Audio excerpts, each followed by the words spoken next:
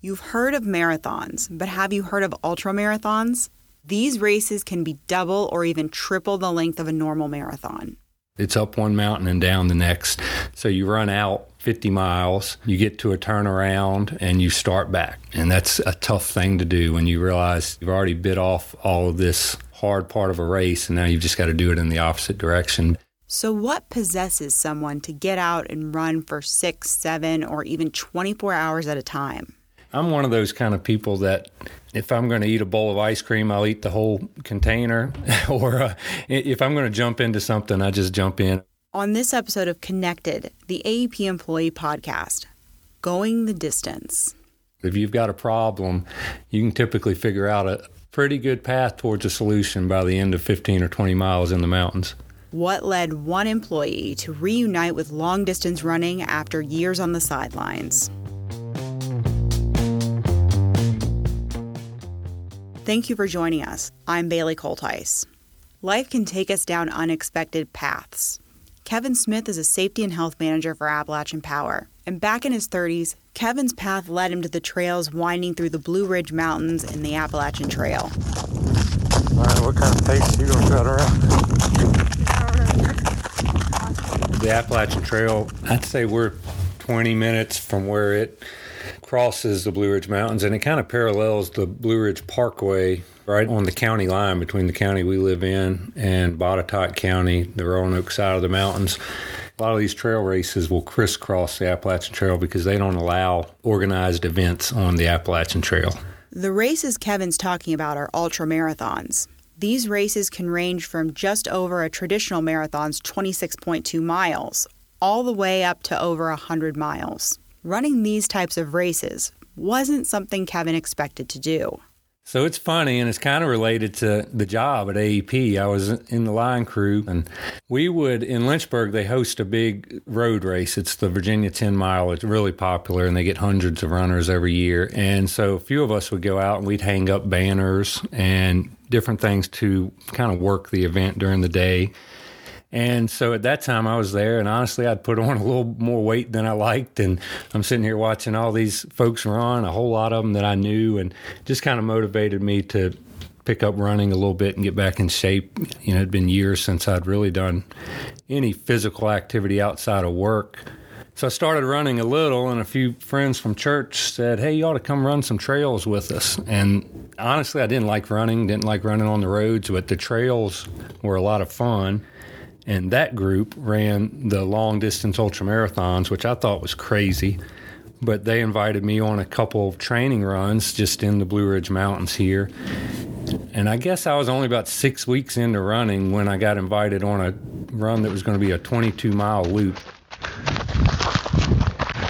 And there's an older gentleman named Dr. Horton. He's a professor at Liberty University. It started a lot of the ultramarathons around here. And he said, you know, we'll get to a point, and I'm going to tell you to turn around. That's as far as you need to go. You can just loop back the easy way. And we kept running and running and running, and finally we got to that point, or a point, and he said, all right, time for you to turn back. And I'm thinking, we've been miles and miles. But I was going to listen to him. I said, okay. I started to turn around. He said, I'm just kidding. You were doing great. So, you know, I'm bringing you the whole way. We were basically 2/3 of the way through and finished it. And I think the adventure of the trail running is what really got me hooked more than even just the running itself.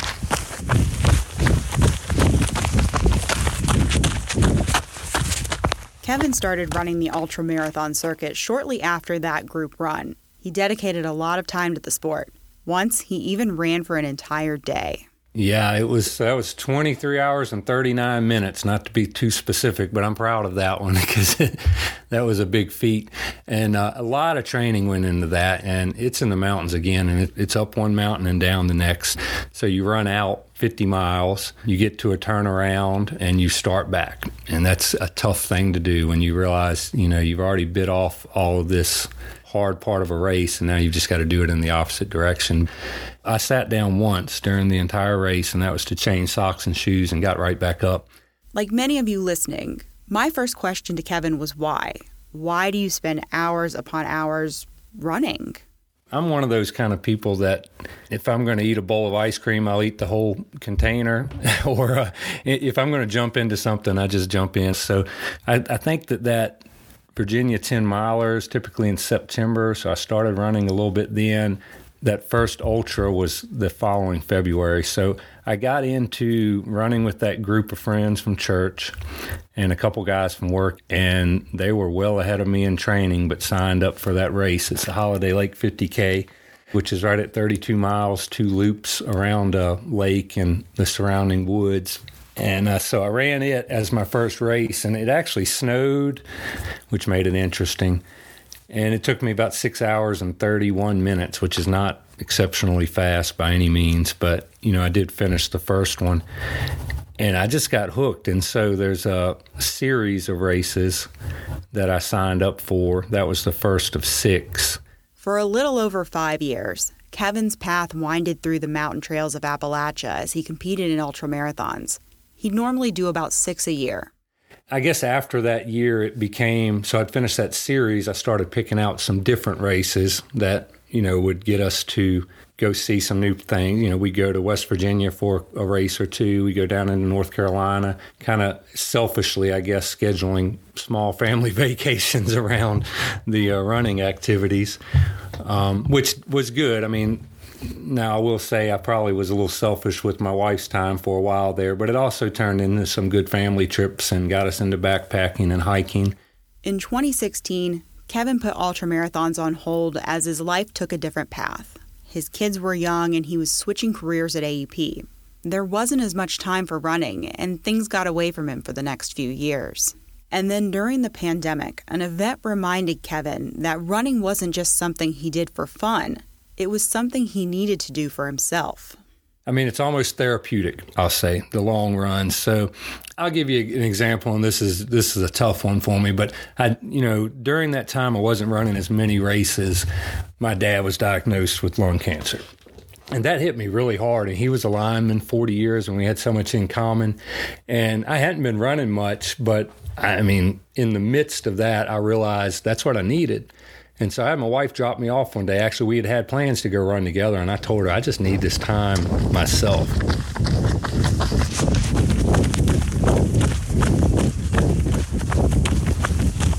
And I did a really difficult, it was 16 or 17 miles on the Appalachian Trail. And that probably helped me get my head back in the proper space it needed to be in to deal with the circumstances I was going through at that difficult time. There was also another factor pulling Kevin back into the world of long-distance running. My kids are now 14 and 16, so I'm not directly coaching them anymore. So I did regain a little bit of that time, and, I just realized I wanted to get back in shape. My job has, positioned it, the company has changed, and I sit more now or either ride in a vehicle than what I used to in the line crew, and I just recognized I needed it for my own health and maybe even sanity. I mean, you get out doing any kind of physical exercise, I think it's good for your stress levels.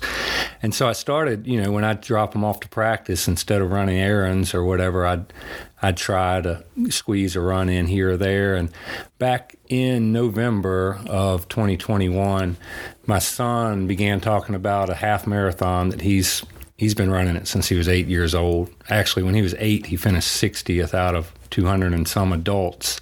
After more than 5 years on the sidelines, Kevin decided to lace up his shoes and return to ultramarathons, this time with his whole family. We started talking about his training, and I said, well, you know what? I need to do something too, just to motivate myself. And so in November, we signed up for the February Holiday Lake race, and I let him run the 25K, which is about 16 miles. So we signed him up for that, and I did not want to run the same race as him because I knew he would crush me. So for some reason, I signed up for the 50K, and I probably would have been better served to go ahead and give myself a break and sign up for the 25K. My training didn't really work out over the next few months like I had hoped. But, I thought I could finish it. My goal was to finish it faster than I ran it when it was the first race I'd ever run. So the first time I ever ran Holiday Lake, I ran it in 6 hours, 31 minutes. The following year, when I was becoming more competitive, I ran it in 4 hours and 40 minutes. It's probably 13 miles here to the cabin. You gonna just run my pace today, nice and slow? Yeah, probably. Kevin had a few months to train before running the Holiday Lake 50K in Appomattox, Virginia. Race organizers say it's a good first race for people just getting into ultramarathons. It takes runners along country roads and trails at the foothills of the Blue Ridge Mountains, so it's not as much elevation as other races in the area. Pain is just a natural part of running, not necessarily with injury, but, you've got to deal with different things as you're running distances. To prevent some of this pain, Kevin changed the training routine he'd used in his younger days. He added more core and lower leg workouts to help prevent injuries to his lower back and to help him prepare for the unique challenges of running long distances on trails. It's not as fast, typically. Now, there's some people that are really, really elite runners, and they sprint through the mountains. But for the most part, your road races, and honestly, I can't compare it with a road marathon. I've never ran a marathon, as many ultras as I've done. But like that Virginia 10-miler, you're running a consistent, maybe 7-minute average mile, just for example, for 10 miles. Where in the ultramarathons, the terrain really causes you to have to change that a lot. So you may be running, a flat section at 7-minute mile pace, for example, and then you get to a stretch that you literally have to hike. You get over it and you're running a downhill. I just think that the trail races, particularly the ultramarathon distances, are kind of more of an adventure than just an all-out foot race. Kevin told me he wasn't as prepared for the race as he wanted to be, but that was overshadowed by the fact that his family was joining him on the start line. All right, we're here. It's too early, 5:50. Just parked, making you ready to run? Yeah. And I just hope to survive. All right, you ready for your 10K? No. Okay. All right, let's go. Let's take a picture. On that cold February morning, Kevin's past of running ultramarathons joined with his life as it is now, a family man in his 40s. Bye, love you. Love you, good luck.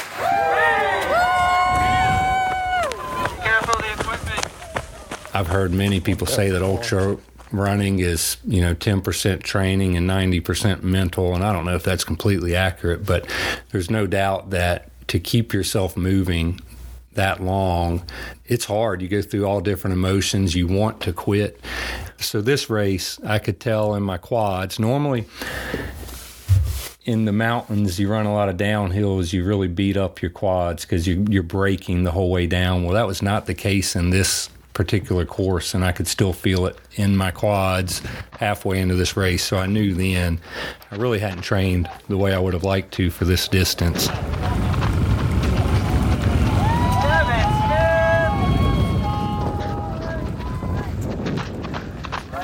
This year, I barely made it through it, but I did beat my goal. I ran it in 6 hours and 21 minutes, which is by no means fast. I think I was 111 out of 168.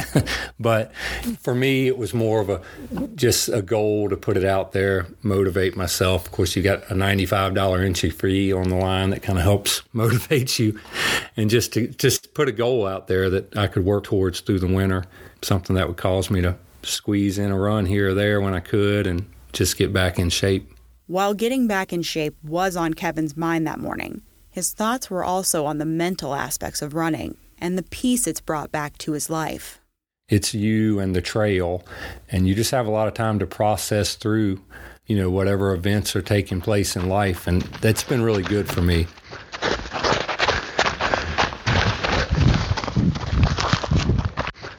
That's part of November, my recognition that I needed to get back in shape. It wasn't just physical.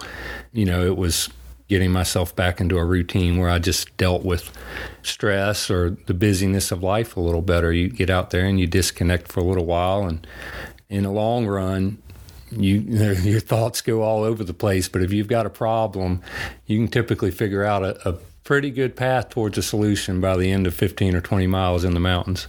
I'd love to have the time to just, sign up for a couple ultras a year and know I was going to be able to get the training in. But for right now, I guess the way I enjoy it the most is watching my kids and getting to be involved in their running. My daughter actually sent me a note the other day.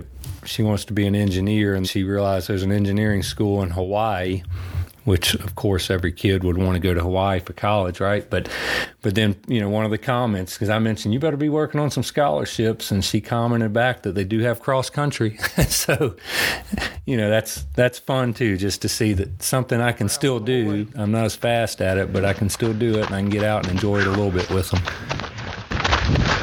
All right, you all right on the cold? Yeah, pretty good. All right. Let's do it. I'd like to thank Kevin for speaking with me. I'd also like to thank his family for helping with the recordings that you heard in this piece.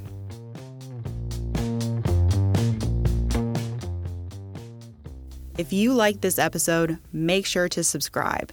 To do this, look for either the follow, subscribe, or add button on your podcast app. That way you never miss an episode.